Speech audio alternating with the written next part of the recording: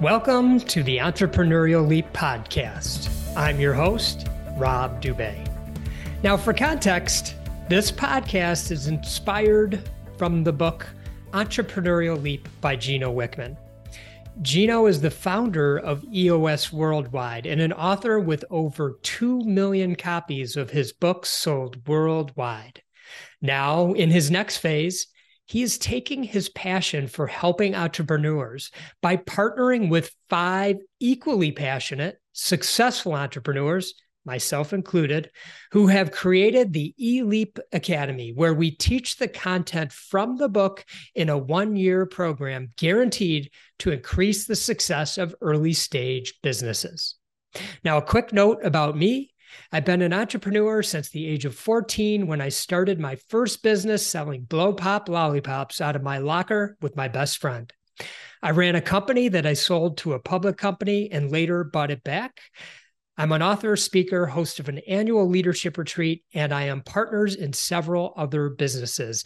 And I'll be your host for the Entrepreneurial Leap podcast, where every other week, you will be hearing life stories from successful entrepreneurs who took the leap into entrepreneurship.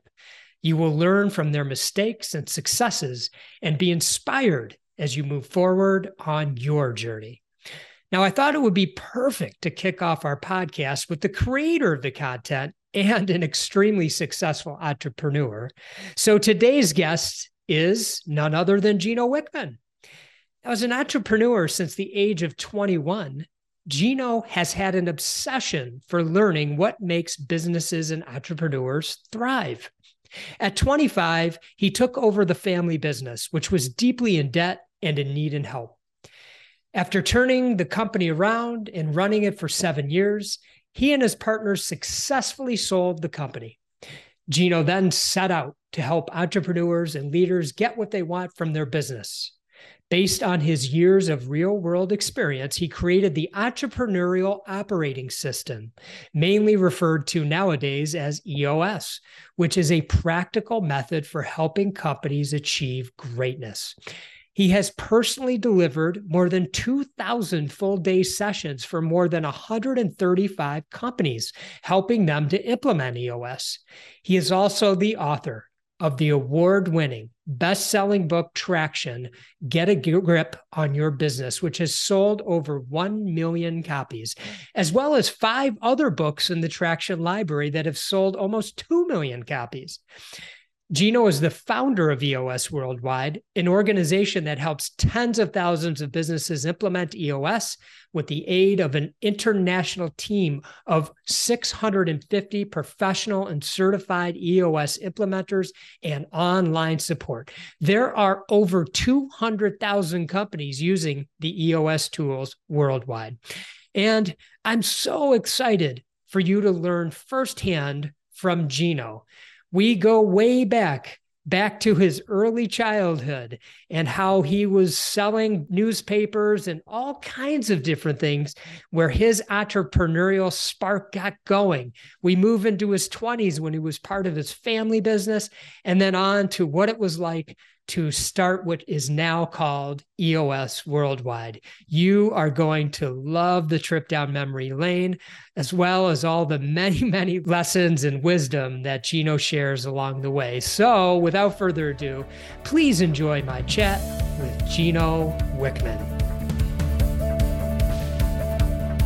Gino, welcome to the Entrepreneurial Leap podcast. Thank you, Rob. I am thrilled to be here and so looking forward to this time with you, my friend. The inaugural podcast, the first one. Yes. And I could not think of a better person to have on for our first. And I always like to start each podcast with a quote, and I'm not going to change that. I'm going to do that right now. So here's my quote. And what I'd like you to share after I say it is, if you know who happened to say it, and then what comes to mind when you hear it. Mm-hmm. So the quote goes like this: becoming an entrepreneur is not something you do, it is something you are. Do you know who said it and what comes to mind? Well, I never speak of myself in the first I person. know you don't. So that is my quote. I yes, said it that is. quote. And you're too humble to ever, so I wanted to bring that to the forefront. That is nice. But what does that mean? I mean, how did that come out of you? And, Yeah. share what was your thoughts Yeah. around that. Oh, that's good. What a great place to start. So that's nice and true. So the the way this works is I think about all the people wanting to become an entrepreneur in the world and how hot that is now and how hot it has been for the last decade or two. And everybody thinks it's this tactical, practical, step-by-step how-to manual, i.e. something you do, when it is nothing like that. It is a shit show of complexity and 10-year mess. And in my mind, I just see shit flying and dust. And so it's something you are because it's a wiring, and only an entrepreneur with the entrepreneurial wiring and DNA can survive that shitstorm, because there's no how-to manual during that. It's literally making it up real time. So that is so good. That is so good. Okay, so listen, you're the creator of many things, the creator of Entrepreneurial Leap. I mean, let's face it, you're the reason that we're speaking today. And then you have 4 other pieces of content: Rocket Fuel, EOS Life, and the 10 disciplines for managing and maximizing your life. And I'm going to share this. I know you probably want to tell me to shut up, but I'm going to say it anyway. You have a best-selling book called Traction. I happen to look it up. It's #1 on Amazon in the business section right now. So that's amazing. So everything in me wants to talk about every one of those pieces of content in the book and everything. And I'm sure we're going to indirectly. But for our listeners, I'm going to follow a format during each podcast where we're going to learn about our guest's real life entrepreneurial story. And so today is not going to be any different. And so, Gino, get ready, because here we go. I'm ready. So I'm going to start with the early days. And I want you to think back to when you were growing up. And was entrepreneurship something that was even in your mindset? And did you notice anything about yourself at that time? Or upon reflection, did you notice anything about yourself that led to this idea that you might be an entrepreneur one day? Yeah, so here's the best way I can describe that, because I don't think I really knew what an entrepreneur was and that I was one until my late 20s. So for me, my ultimate light bulb moment was probably 29 years old. But it was simmering and brewing and getting clear in my, mid to late 20s. And I joined an organization called Young Entrepreneurs, now known as the Entrepreneurs Organization. So obviously the name of the organization was Entrepreneurs, and I joined it at like 27 years old. So obviously the word was floating around out there. But let's jump all the way to, age 13, 14, 15, 8, my teens, all the way to my early 20s.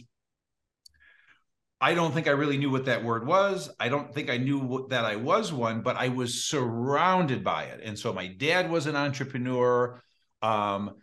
I have 15 cousins, and most are business owners and self-employed. And so it was like all around. And so it's almost like, a fish in water trying to explain water to a fish. It's like, what is water? I'm just sitting here swimming in this stuff. And I was literally absolutely crazy. I mean, I was a nut in high school. I was just a nut. And so I was exhibiting this kind of high, quick start, risk taker personality style. I was creative, lots of ideas, money-making ideas since I was 13 years old, probably younger if I think about it.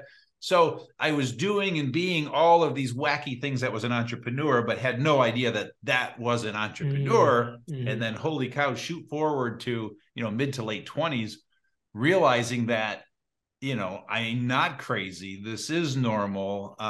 This is a thing, and you can harness this energy. That's when it was like, whoa, there's no turning back, man. I know exactly what I'm going to be and what I'm going to do in the world. Back when you were younger, did any of those money-making activities, did you ever take action on them, or do you remember any of them? Oh, a bunch of them, so as simple as, my paper route. Yeah. For those that don't know what that is, that's where you delivered a newspaper house to house. I mean, that was 9 years old. I've got a paper route. I'm collecting money, cutting lawns, shoveling snow, selling fireworks. That was 10th grade. I would drive to Ohio, buy fireworks, drive back and sell them. Selling stained glass that my brother would make, that was 18, 19 years old. So just a ton of money. But yes, I definitely made money with all of them, and some lasted a day, some lasted a week. But absolutely. Now, in the book, there is a list of what is called 6 essential traits of an entrepreneur. And I'm going to read them real quick. They are visionary, passionate, problem solver, driven, risk taker, responsible. I'm sure you haven't heard them before. No, I'm just kidding. Obviously, you had something to do with that. But as you reflect on those 6, did you notice at some point, as you reflect, that you had those? Oh, that I had those. Well, so when you say at some point, I don't know if I know how to answer that, because those 6 essential traits came clear to me 6 years ago, after 30 years of working with entrepreneurs. And so they just kind of bubbled to the surface, and then a whole bunch of research and trials and tribulations and back and forth. So 6 years ago is when it really came to me. Prior to that, I used all of those words to describe me in various different ways. I exhibited all of those traits in various different ways. I just never put them all together in one definitional package that is an entrepreneur. Mm-hmm. Okay, so just sticking with your youth a little bit longer, what were you like in high school? And did you take a track towards college or not college? No, I did not go to college, and I barely went to high school. So I wanted to say, when I was in high school, here's what happened in high school. So I skipped a lot of school. So high school was a blast. I mean, it's just crazy. I was at the perfect time for somebody as crazy as I was, who would have revolted from structure, any form of structure. So I was in the loosey-gooseyest high school you could ever imagine. And literally would just come and go as I pleased. I felt like I ran the damn school because, I knew everybody. They knew I was crazy. They let me get away from half the stuff. And so we could do a podcast on all of the crazy, stupid, silly things I did in high school, but it was a blast. High school to me was just one big party. Mm-hmm. And it's just an absolute blast. Now, with that said, I did graduate high school. I barely graduated high school with a solid 2.3 GPA.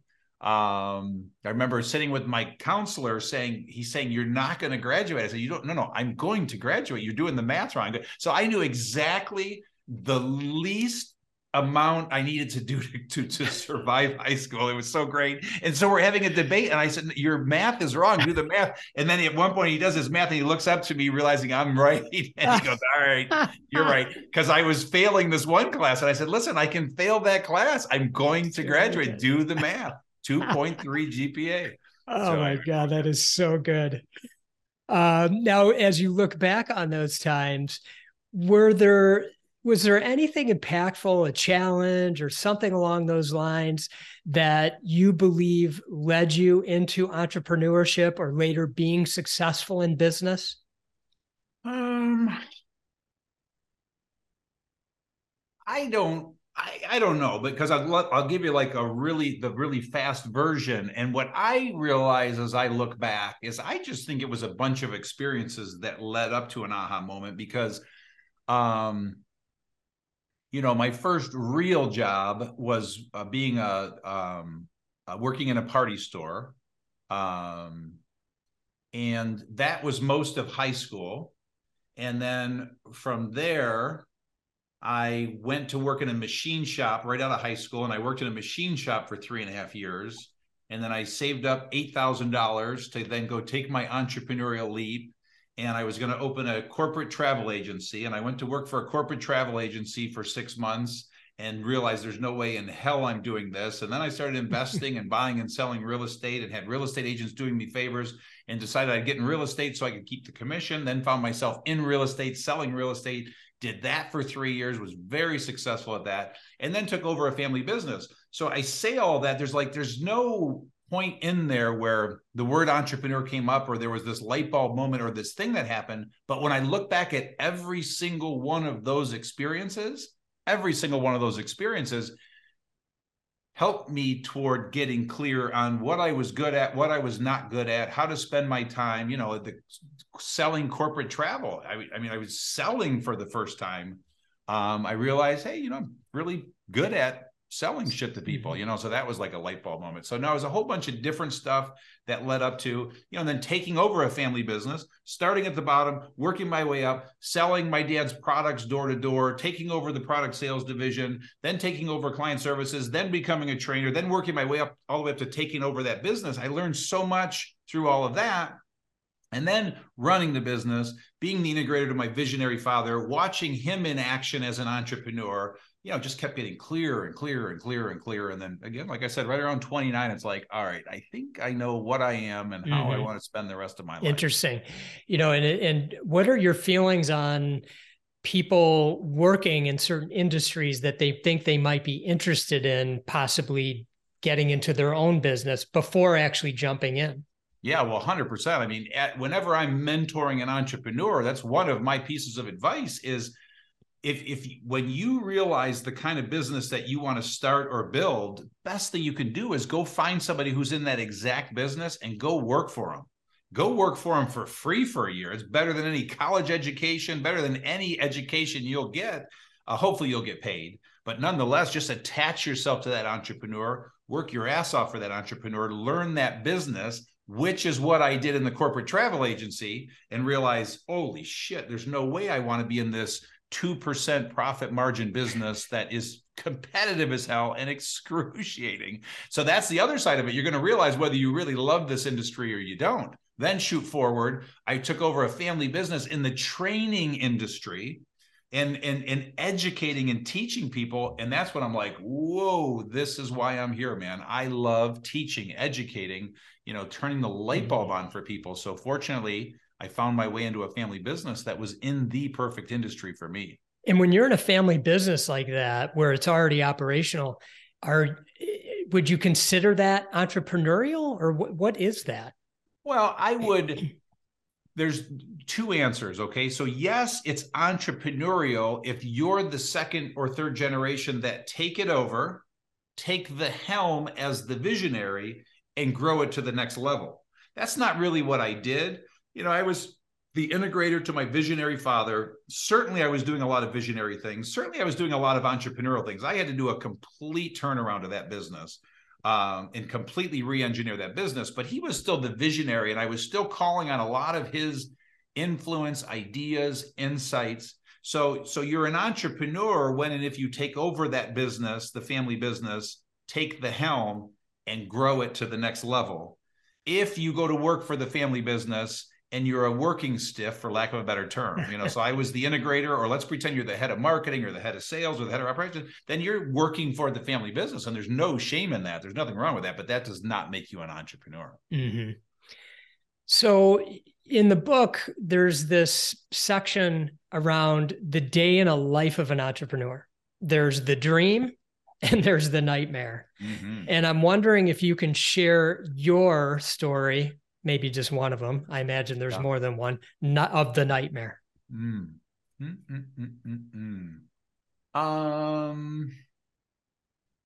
Well, and so this is where contextually I want to make sure that I'm being clear and I'm answering it the right way, because, I want the business that I founded, started, and grew as an entrepreneur is EOS Worldwide. So now I want to jump out of the family business. So what I did when I realized what I was at 29, we decided to sell the business, sold the business. I stayed on for a 3-year contract, which I got out of early, and then, took my leap to go do what I believed I was here to do. And that was help entrepreneurs. And that's when I started EOS Worldwide.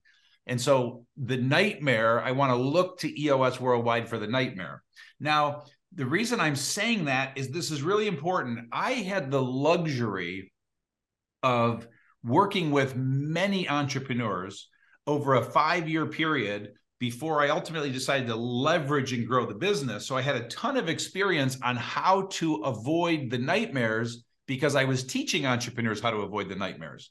So every once in a while, I may go back to the family business to point out a nightmare that I learned from that hellacious experience that I was able to bring forward to head it off at the pass for me as an entrepreneur and certainly for all of my clients. So I think one of the nightmares,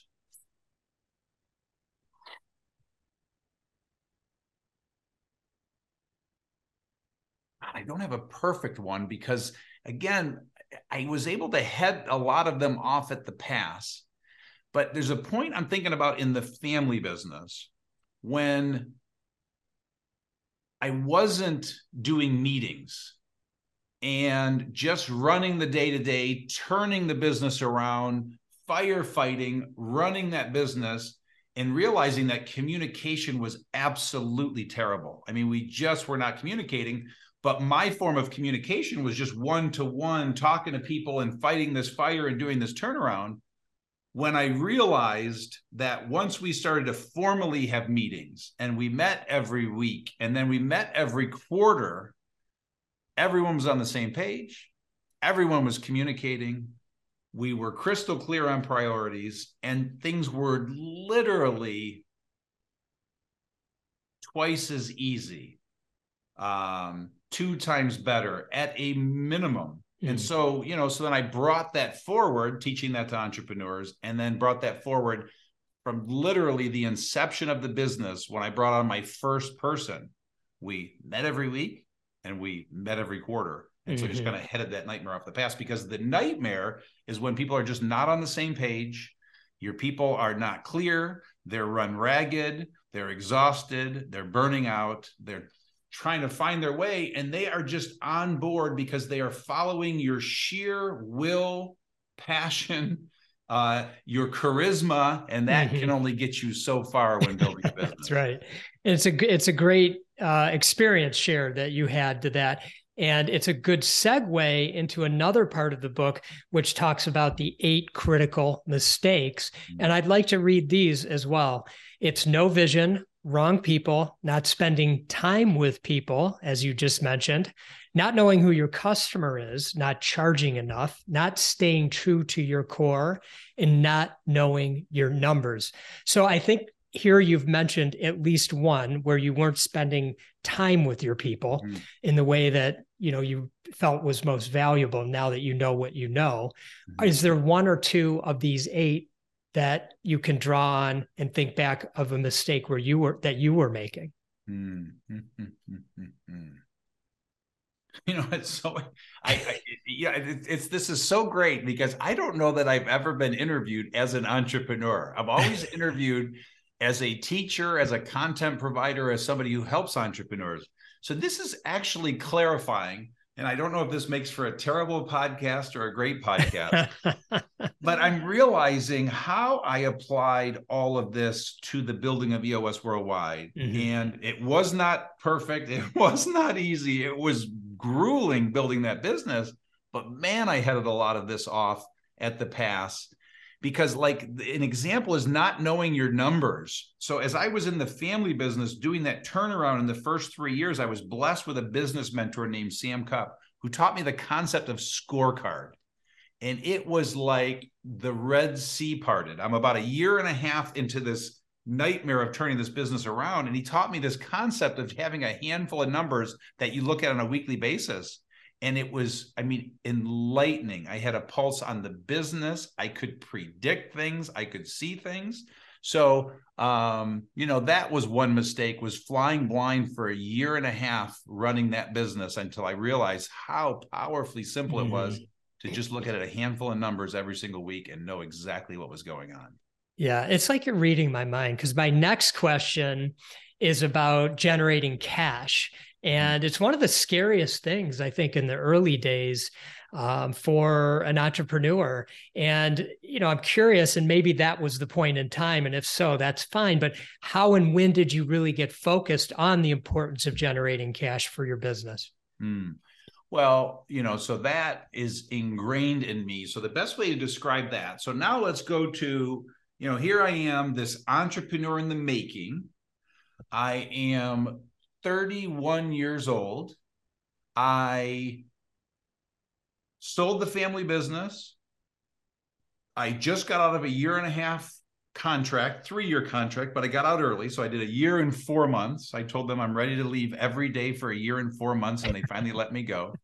And so then I took 9 months off. I took a 9-month sabbatical to soul search and decide exactly what it was that I wanted to do. I went into that sabbatical with a net worth of over $1 million. My goal was to be a millionaire by 30. I was flat broke by 32. So I went into that sabbatical a millionaire.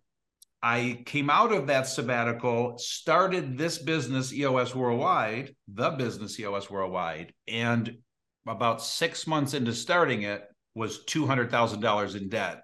So a whole bunch of things happened. But the point I'm making in all of that is I was in crisis mode, but this is also kind of where I shine as a crazy entrepreneur. So the point is I am wired to generate cash. I am wired to sell. And so when I started that business, the business was the business of helping entrepreneurs run their companies. And I knew I had a knack to do this. I just wasn't exactly sure how I was going to do that.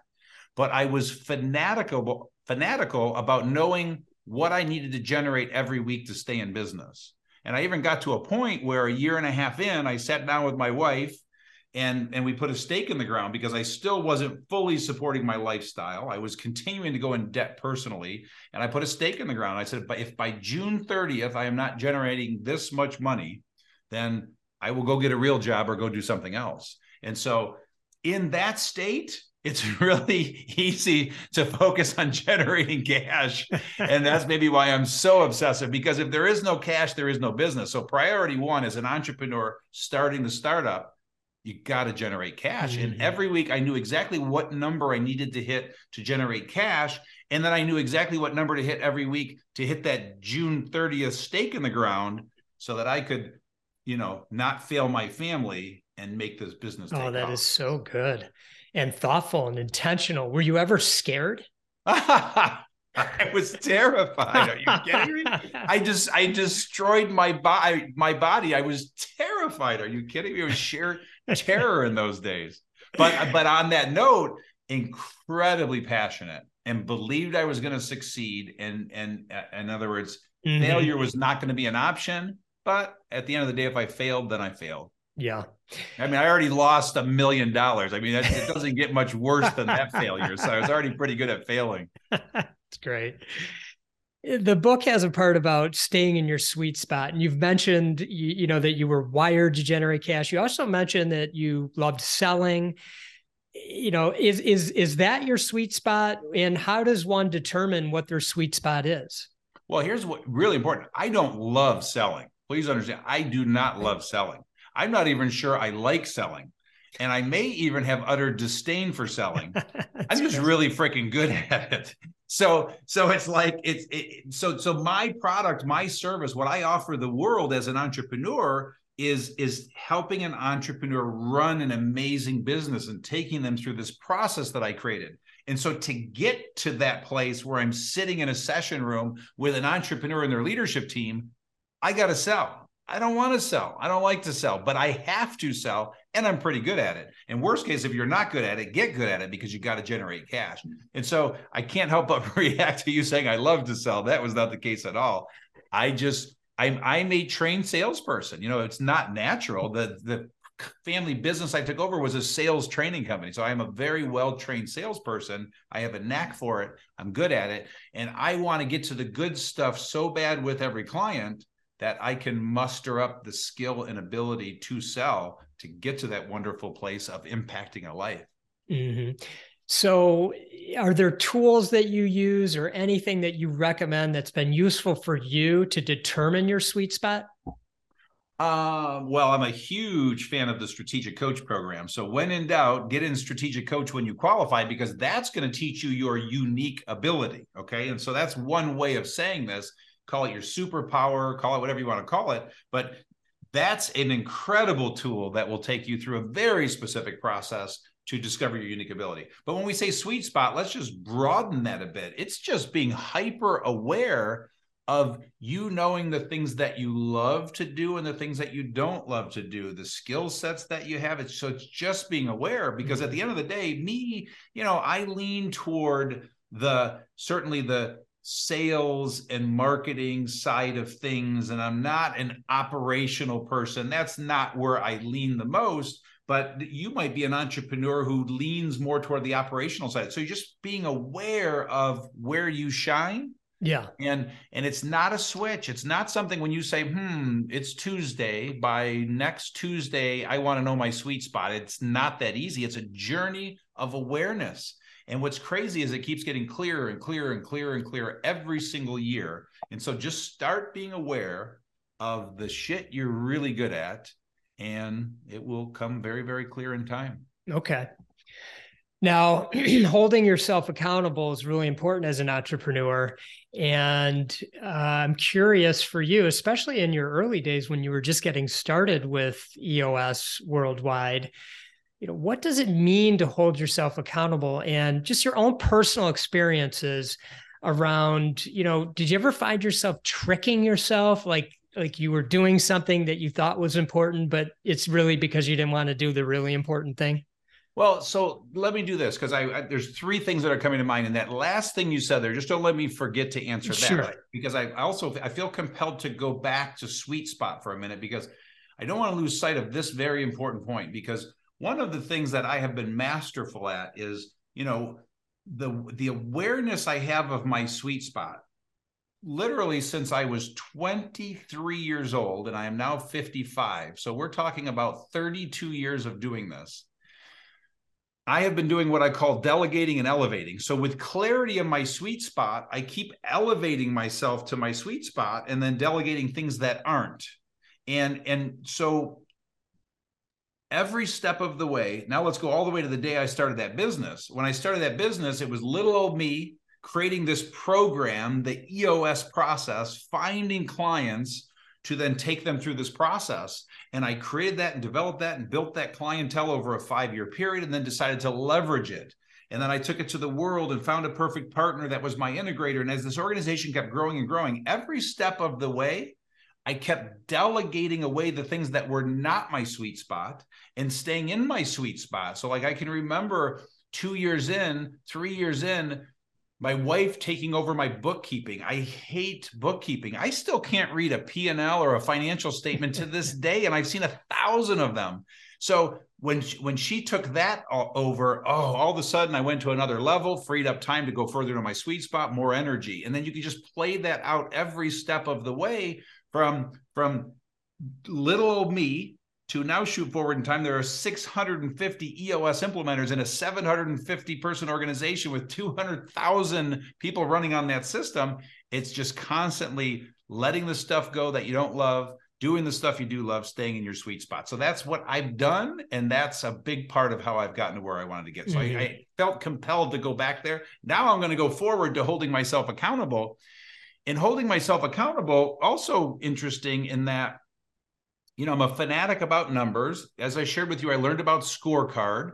And so for me, little old me, when I started that business as an EOS implementer, I didn't call it that at the time. I came up with this formula that I realized, 4-2-1. And what I realized is that if I met with, or I should say it this way, if I generated interest from one entrepreneur every week, and so this was a monthly number, 4-2-1. And so 1 per week.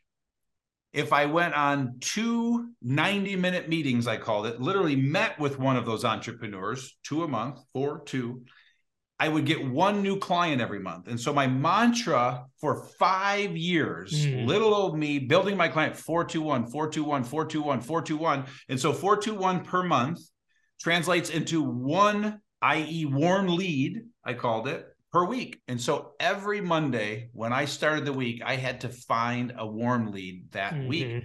And now shoot forward in time again. Here we are today, 22 years later, 650 implementers all over the world, all with their mantra 4-2-1, 4-2-1, 4-2-1, 4. So it still goes on to this day, but that's how I held myself accountable. Was I could not finish the week without generating one, which would get me my 421. That is and then so I can't good. remember the second part of your question. That's why I knew I would forget it by now. Yeah, I mean, I'm always curious, but I don't have a sense that you were doing this.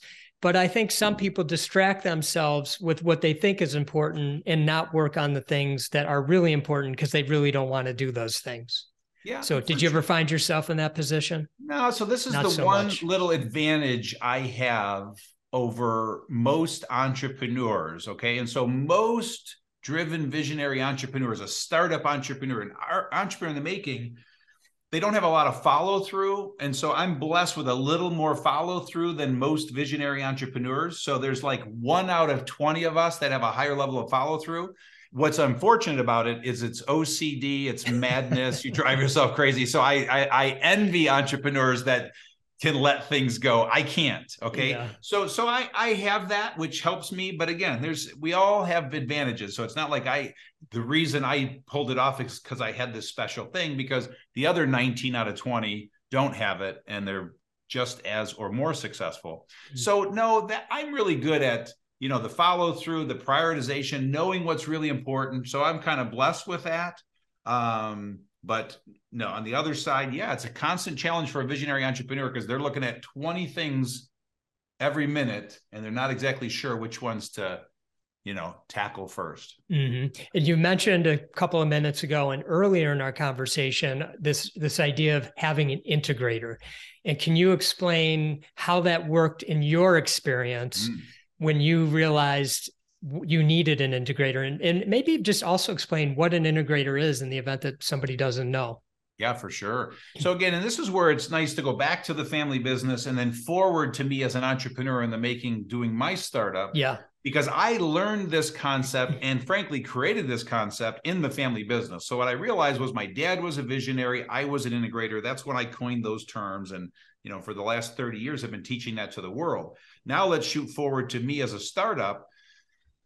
Every founding entrepreneur, a driven visionary entrepreneur, is what I call a visionary. You're a visionary, this crazy wild energy, these 6 essential traits that you mentioned at the beginning of this podcast. That's a visionary. And a great visionary at somewhere in their journey of building their business from 0 to 100 million is going to need an integrator. And an integrator is the counterpart to the visionary that counterbalances them and frees them up. And so an integrator runs the day-to-day of the business. All the functions report to the integrator so that the visionary can be free to build the company. And so I was savvy enough to know that I didn't want to be an integrator anymore. And I wanted to be a visionary starting at employee number 1. Okay. And so what I did is, again, 5 years of creating EOS. When I decided I was ready to bring it to the world, the first thing I did was went and found a business partner who I gave 20% of the business to, and he was my integrator. I was the visionary. He was the integrator. He freed me up to just go wild and grow the business, and he ran the day-to-day, and we were the ultimate dynamic duo. And so I realized I wanted to spend my life as a visionary, never wanted to be an integrator again, and went and found my perfect match. Mm-hmm. And so did you realize along the way, did you feel like you were somebody who liked to have a business partner, or were you more into, you started very independent for the first 5 years. What did you feel like came up for you as around having partners, not having partners? Yeah. So here's what I realized. In the family business, I was a 1/3 partner with 3 partners. So it was my dad, we had a 3rd business partner, and myself, third, and a 3rd. When I founded my first business that was 100% mine, I realized that I don't ever want to give up control. I want to have total control of the business. So I'm comfortable having a partner.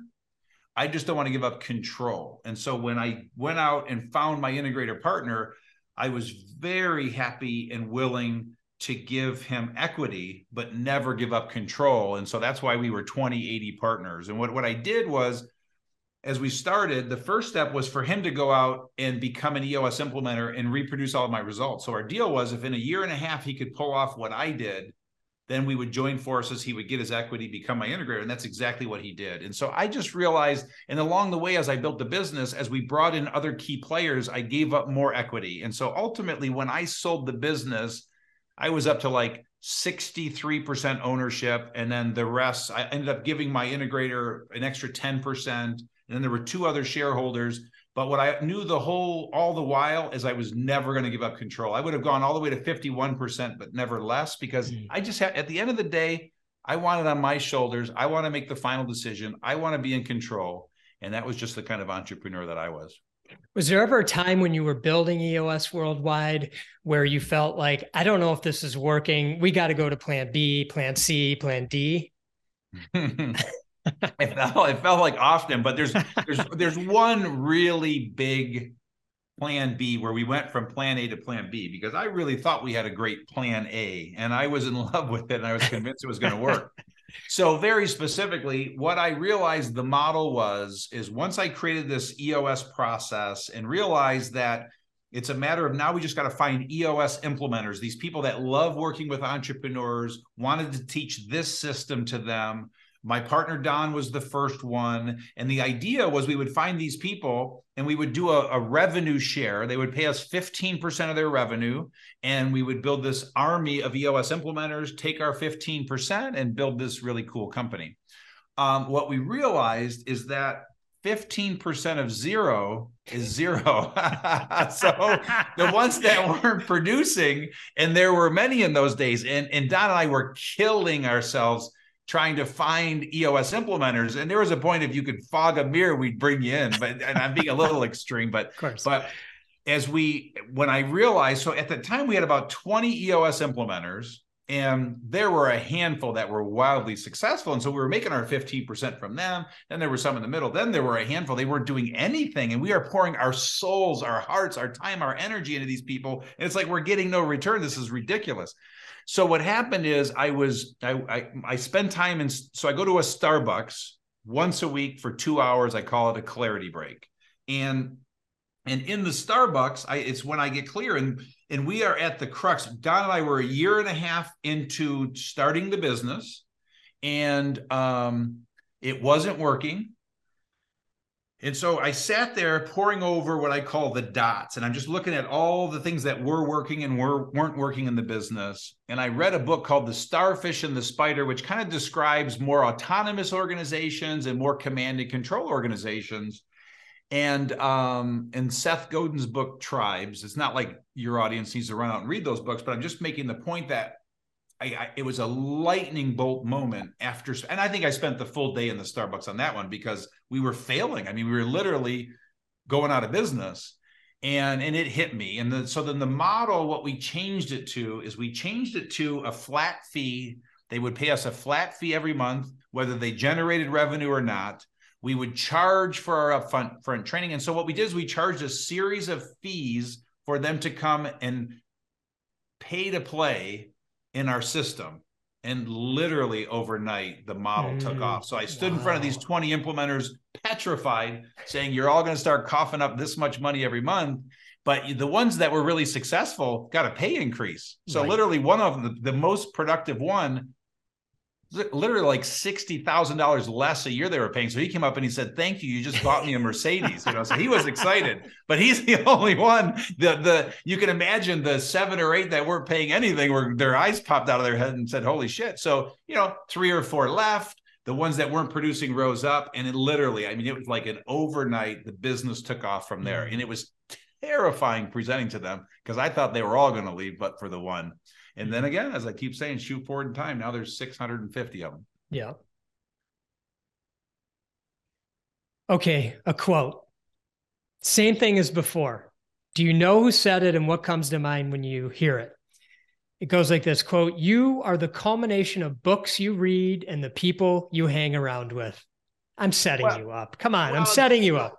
So here's the thing. In fairness, that's not entirely my quote. That quote has been quoted like by 10,000 different people.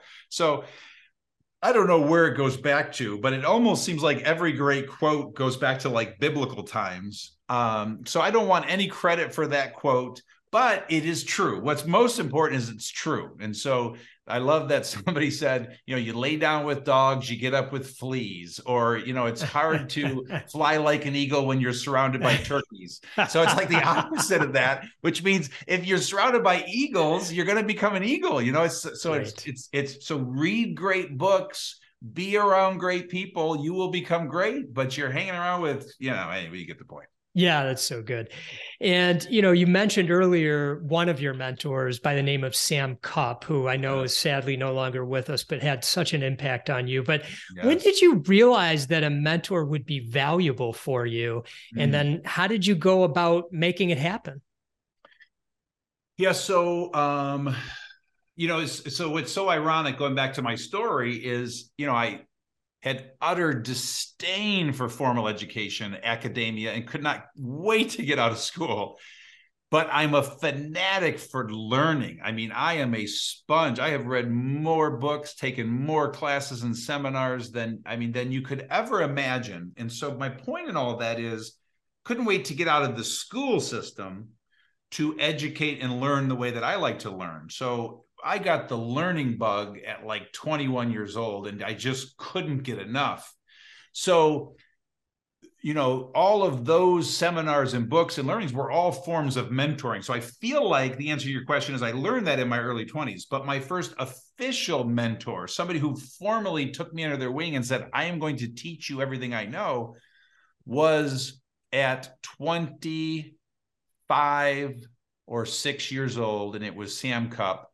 So I heard of mentoring through all my reading and learning. I understood what mentoring means or meant, but the first real formal experience was then with Sam Cupp. And so when you would meet with your mentor and maybe future mentors, what would you what was the process? Like what was your responsibility in the relationship, and what was the mentor's responsibility in the relationship with you? Yeah.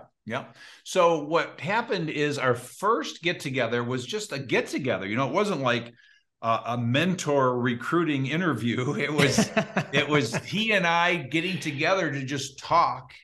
And we genuinely fell in love with each other. It's like I saw the wisdom that he had, and he saw that I was a sponge for knowledge. And so he saw the opportunity to transfer his knowledge, which is what every mentor wants to do. And I wanted to learn. So we had an amazing meeting that felt incredible. And then, I just simply said, can we meet again? And we did. And then we met again. And so it still wasn't formal, but we met again, and it was just as powerful. And then it came to a point where we met every month, and I can't remember exactly whether it was his suggestion or mine, but we basically met every single month. And it wasn't formal from a standpoint of you do this and I'll do that. It was just, we met every month for about 2 hours in his office. And what I would make sure I did was, took copious notes and applied everything he taught me, and then just gave him great feedback on how what he was teaching me was working, which I think filled him up and validated him, that he was not wasting his time on me. And so that's how that kind of all just evolved. So good. And then what's also important to say, though, is my dad, has been my mentor probably a year before Sam Cupp. He formally became my mentor. So my dad was my greatest mentor, but my dad was my people mentor. He taught me how to lead and communicate to and motivate and inspire people. Sam taught me how to run a business. So it's like I was armed with these two incredible mentors. Yeah. And it goes to show, you connect with different people in that type of relationship, and they have different things, different wisdom to offer you, and then you bring it together. Exactly. We've in the book, there's a list of 8 must-dos that are recommended for early stage entrepreneurs. And we've hit a number of them already, but I do want to read them. Yeah. And they are: have a clear vision. Do you think in 10-year timeframes? Are you a partner person? The bigger the problem you solve in the world, the more successful you'll be. Get feedback from customers and clients early and often. Always have a plan B. Work hard, really hard. Take criticism and doubt with a grain of salt, and see it every night. And I wanted to ask you about the 7th one, which is take criticism and doubt with a grain of salt, and how that played out for you in your entrepreneurial journey. Oh, you picked a good one. Oh my God. So there's two things that really stand out. So I'm a fanatic for learning. I'm a fanatic about getting insight and advice and feedback and perspective. And I'm a fanatic about anytime I create a product or a service, getting feedback from my clients, real world people who are using the product. And again, I'm fanatic about asking mentors for advice. And so assuming you're that kind of person, and I read a lot and get a lot of information, if you're that kind of person, you have the data input is overwhelming and daunting. And so you've got to get good at filtering that. And most of it is bad. Most of it is bad. Based on you, me, the entrepreneur, and what I want to build, 85% of what I learned is bad. It doesn't fit in what I wanted to build. And so I've got to be really good at filtering it. And advice you will get from friends and family and mentor is bad. So the two things that come to mind is, I remember I was in my EO forum. There were 12 of us. And I had my aha moment at 29. When in this, as it evolved, maybe I was 30 or 31 when I presented, but I presented to them, here's what I'm going to become. I'm going to become a virtual CEO. That's what I called it at the time. And I'm going to do this with clients. And almost every one of them told me it'll never work. And there was only all these other entrepreneurs. Oh, my, exactly. And there was only one that had total faith in me. But the rest just, they didn't get it. They didn't understand it. Didn't see how it could work. So I had to take that advice with a grain of salt. And so imagine if I listened to them. I mean, and then the other one was, it's kind of a two-parter. So this is two dear friends. And then, so I'm 5 years into creating EOS and the process, and it's working. And one of them was a client. Now that I think about it, both of them were clients. And the one that was a client, I said, here's my vision. I am going to leverage this, and I am going to build an army of EOS implementers. And he said, Gino, there's no way. Nobody can do what you do. It's not replicatable. So if I would have listened to him, you and I would not be on this podcast right now.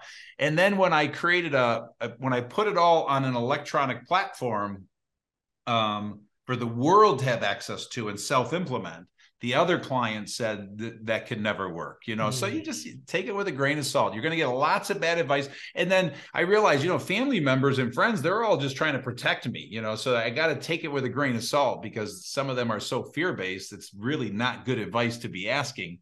So take it all in, but then filter it all out, the 85%. Yeah. And bad doesn't mean bad in the way it sounds. Bad just means it doesn't fit. So 85% didn't fit for me. And I had to perfectly glean the 15% that kept making me better and growing my business faster. Mm-hmm.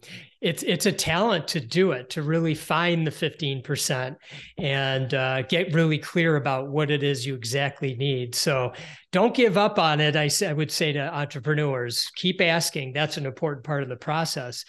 I have a couple last questions I wanted to ask you. And the first one is, nowadays, there's so much hype that the media gives to successful entrepreneurs.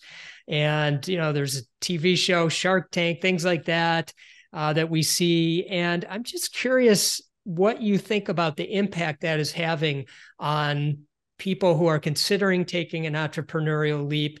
And does it seem like it's like almost like being a movie star these days, like you're going to be famous or something? And just love your thoughts on that. Yeah. So, so now I'm going to do my best to answer this as an entrepreneur. Yes, exactly. Who started my business and built it. I wouldn't have needed Shark Tank, and I wouldn't have needed any of that. Okay. So I'm not knocking it. But here's why I wouldn't need it. Okay. Because here's the type of entrepreneur I am. I have never and will never have debt. Okay. So I built the business, grassroots, groundswell, bootstrap. And so when I talk about being $200,000 in debt, that was $200,000 in personal debt in my personal life due to past sins. Never have I taken a loan, an investment in my business, ever. Not interested. So the point is, I'm a bootstrap entrepreneur. I would rather it take twice as long to build it, but I have total control and own 100% of it myself before I will get a loan, or sell some of it to somebody. So obviously with Shark Tank, that's where that flies in the face of that. So I'm not going on Shark Tank because I don't want their money. I don't want to be beholden to them. So Don and I built it from the ground up. And I personally love that. I want it to be a grassroots, groundswell, referral base, and just kind of a steady eddy growth. And to me, it just feels more solid.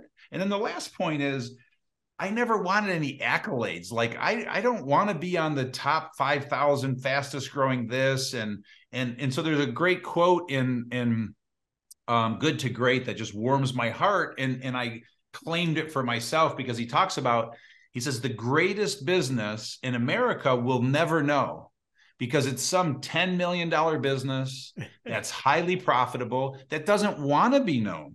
And that was us. I mean, that's what I sold. I sold that $10 million highly profitable business. I don't want to be on anybody's radar. I don't need the accolade. I just want to make an impact on the clients. And that's it. And that's all I care about. You don't need to put me on a list. I don't need it. So anyway, so that's just me, little old me, and I'm not alone. But then there's some that they want to be on the cover of the magazine and they want to be on TV. I'm not going to knock any of it. Que sera. Everybody's different, but not for me. Yeah. Were there any programs, you mentioned EO, other organizations, you mentioned strategic coach, anything else that could be helpful for an entrepreneur who's taken the leap or who's thinking of taking the leap? Yeah. Well, there's lots of stuff. But again, I can only speak from experience, and strategic coach made a huge impact on my entrepreneurial life. And I'm a 25-year student of that program, so that would be evident by that. EO was incredibly impacted. I mean, the EO is near and dear to my heart. I was an 8-year member of that organization, and it made a huge impact. So those were the biggies, and I don't think there's a close third. So those were the ones that had an impact for me. What about a book or two? Well, I always recommend, any entrepreneur in the making must read Think and Grow Rich. Okay. I mean, it's like you have to understand the mindset and the psychology. So Think and Grow Rich by Napoleon Hill. And then let's jump forward to, now you're an entrepreneur and you're building your business. I'm not going to recommend any of my books, but I recommend you read them. It's really hard for me to say that, but it's true. I mean, this is what I wrote all this stuff for, but I'm not. So I'm going back to the books, though, that really had an impact on me as an entrepreneur coming up.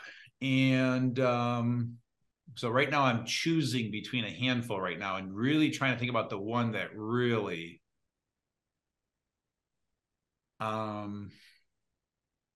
7 Habits of Highly Effective People really had an impact on my life.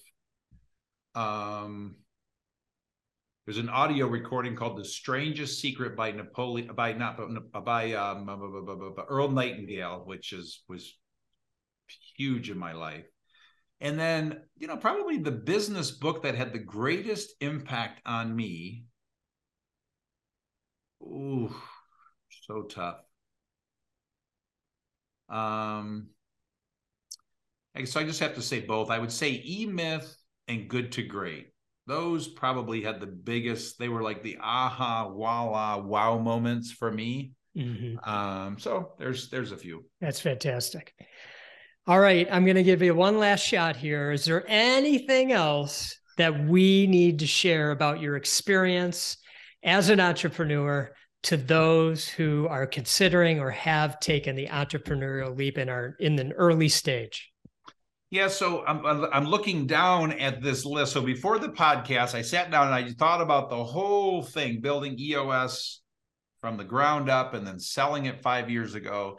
And so I have a list of 10 things I wrote here. And I think we hit them most, but I'm just going to quickly skim it to see if there's something that overtly I did not say. And so please bear with me.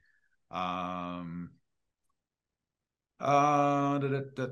So this is the one thing that was not overtly said. I see two, so I'm going to say them fast. The first is please find your passion. Okay. So I really believe the way that I endured sheer hell, 10 years of hell, building a company, and that's what it is, building a company. was passion. I mean, literally, I just had so much passion. And every time I got knocked on my ass, you got to be an idiot to get back up. But I would get back up, and I would get knocked on my ass again, and I would get back up because I was so passionate. I really believed I could help these entrepreneurs. And then the second thing is, I saw it every night. So literally, from the day I started the business, I saw the end game. I saw the end game so clearly. And it was like a 20-year end game. And so every single night, laying in bed with my head on that pillow, I saw it in vivid color. The whole world embracing EOS. So see it every night would be my advice there. That's what I did. So perfect. Well, Gino, thanks so much for taking time to chat with me about all this today. I really am grateful to you. Pleasure, man. It's so great to see your face, brother. I appreciate you so much. And to all the amazing entrepreneurs listening today, I greatly appreciate you spending time with us. And I wish you all much love and gratitude along your journey.